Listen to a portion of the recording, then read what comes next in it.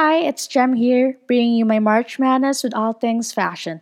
This episode is dedicated to Violacious curiosity because I know she wanted more ways to repurpose old buttons. If your necklaces or bracelets have gotten so tangled and twisted in your jewelry box, then here's an intervention for that. If you have a frame lying around or maybe a small bulletin or corkboard, then you can make a jewelry organizer out of it. It's also a great way to decorate or display that frame or board and still be able to use it even if it's for decoration. I always think it's a great idea to have displays that or decorations that give you functionality.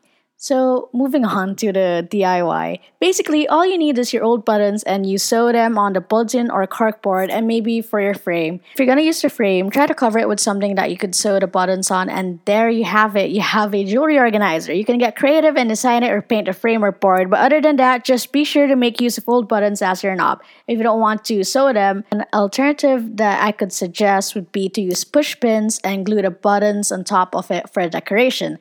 Hope you can enjoy making your very own jewelry organizer and tell me what you think and how your experience goes.